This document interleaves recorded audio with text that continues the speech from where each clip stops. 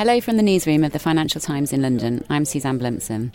Today we're looking at the work of the charity Habitat for Humanity. Chosen by the FT for its annual seasonal appeal, Chloe Cornish travelled to the mountains of Lebanon, where she met Noor and Ella, Syrian refugees housed by the charity, and here's their story.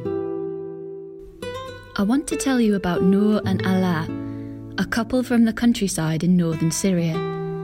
She's 31, he's 36. Noor has grey-green eyes. At one point, Allah tells me how beautiful he thinks she is and how much he loves her. They've got 3 children, 2 little boys and a 4-year-old girl. Their daughter's name is Sham, the traditional word for Syria.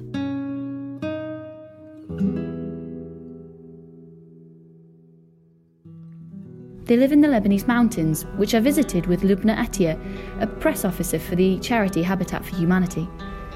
Their house overlooks a valley. It's a lovely view. There are cedar trees and the air is fresh. The boys are at school.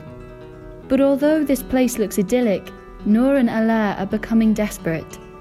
They've come a long way from the dignified life they used to have as successful farmers in Syria. 8 years of bad luck are taking their toll. It all started with an uprising in Syria in 2011, which mutated into a civil war that still hasn't stopped. What was it at the time that made them decide now is the time to leave? شو اللي خلاكم تقرروا إنه خلاص لازم نترك سوريا؟ الخوف أول شغلة والمعيشة صعبة هناك صارت ما تقدرين تعيشي مع اللي بشر. They left because they were afraid and didn't want any part in the conflict. She said she used a very interesting phrase. She said we just want the basket without the grapes. We just want to get out. The family fled in 2012, driving to Lebanon in their own car. Like many Syrian refugees, the family had no information to help them make choices in the new country they'd arrived in. They didn't even have a mobile phone. مو جايتنا أول جاي على لبنان يعني ضاعت بين الدنيا ما كنا عارفين وين نروح وين نجي. They came to Lebanon, they had no idea what they were coming to. On the advice of a cousin, they moved into a tent near the Lebanese city of Tripoli. Work was scarce and the tent cost them about $70 a month to rent out. They figured that was so much money, surely they could get a house for that. Noor's sister was living here in this village, so after a year in the tent, they decided to give up on Tripoli and move up to the mountain. But it hasn't worked out as well as they'd hoped. Allah hasn't been able to find any work. People tend to employ people that they know here. Yeah. Their debts are piling up. Noor says she owes her brother in Beirut $1,000, and there's a supermarket they owe money to. She gets 240,000 بتاخذ من الأمم هيك. She gets 240 to cover food from UNHCR. Yeah. But 200 she pays for rent, 40 she pays for bread. يعني من كم من نهار ما اجتنا الرسالة هواك الشهر اللي مرة. The landlord comes promptly on the 5th day of each month and won't wait. So far they've not missed a payment. أروح أتدين من عند يعني سوري أنا عارفه مثلا.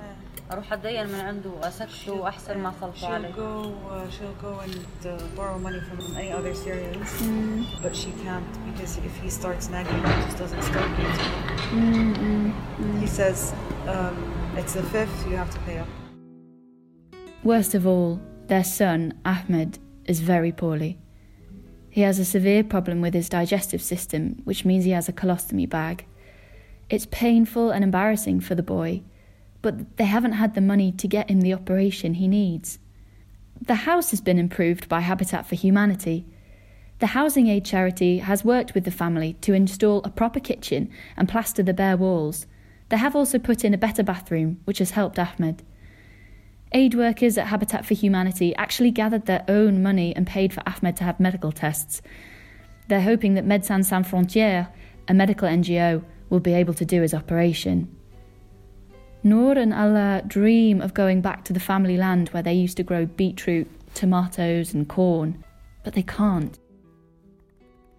Did they own the land? الأرض كانت الكون؟ الأرض إيه. مو إلي بس هي باسم لبي. يعني للعيلة. للعيلة. It's family land. Yeah. And what's happened to it? هلا شو صار فيها الأرض؟ الأرض استلمس الجيش. لأنه إحنا محل ما ساكنين خد تماس. The army. Yeah, it's an area of crossfire. So the army's taken over. If they were thinking about returning, but now they know that their land has been taken. Yeah. And possibly... It's not taken, it's just used. Yeah. Do they think there's any chance they could get it back? هلا بتحس إذا بترجع على سوريا بترجع تقدر تسترد أرضك؟ والله ما عندي إحساس لا. ليش؟ لأنه ماما قلت صار خد تماس وصار بها يعني بدي أقولش مثل المقطع. صار عندنا الخوي ياكل الضعيف. There's a military checkpoint اللي خذاها الجيشي والبيوت بالكل. So he doesn't feel that anytime soon he'll be able to take it back.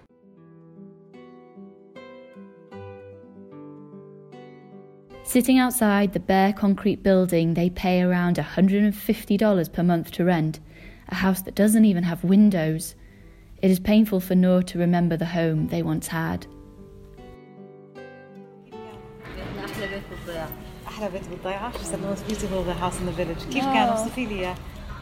كان مو إنه شرط إنه المنزل. Thanks for listening. You can find a link to our seasonal appeal in our show notes. We'll be back with another news feature next week. In the meantime, if you're not already a subscriber and would like to discover more FT content, do take a look at our latest subscription offers at ft.com/offer.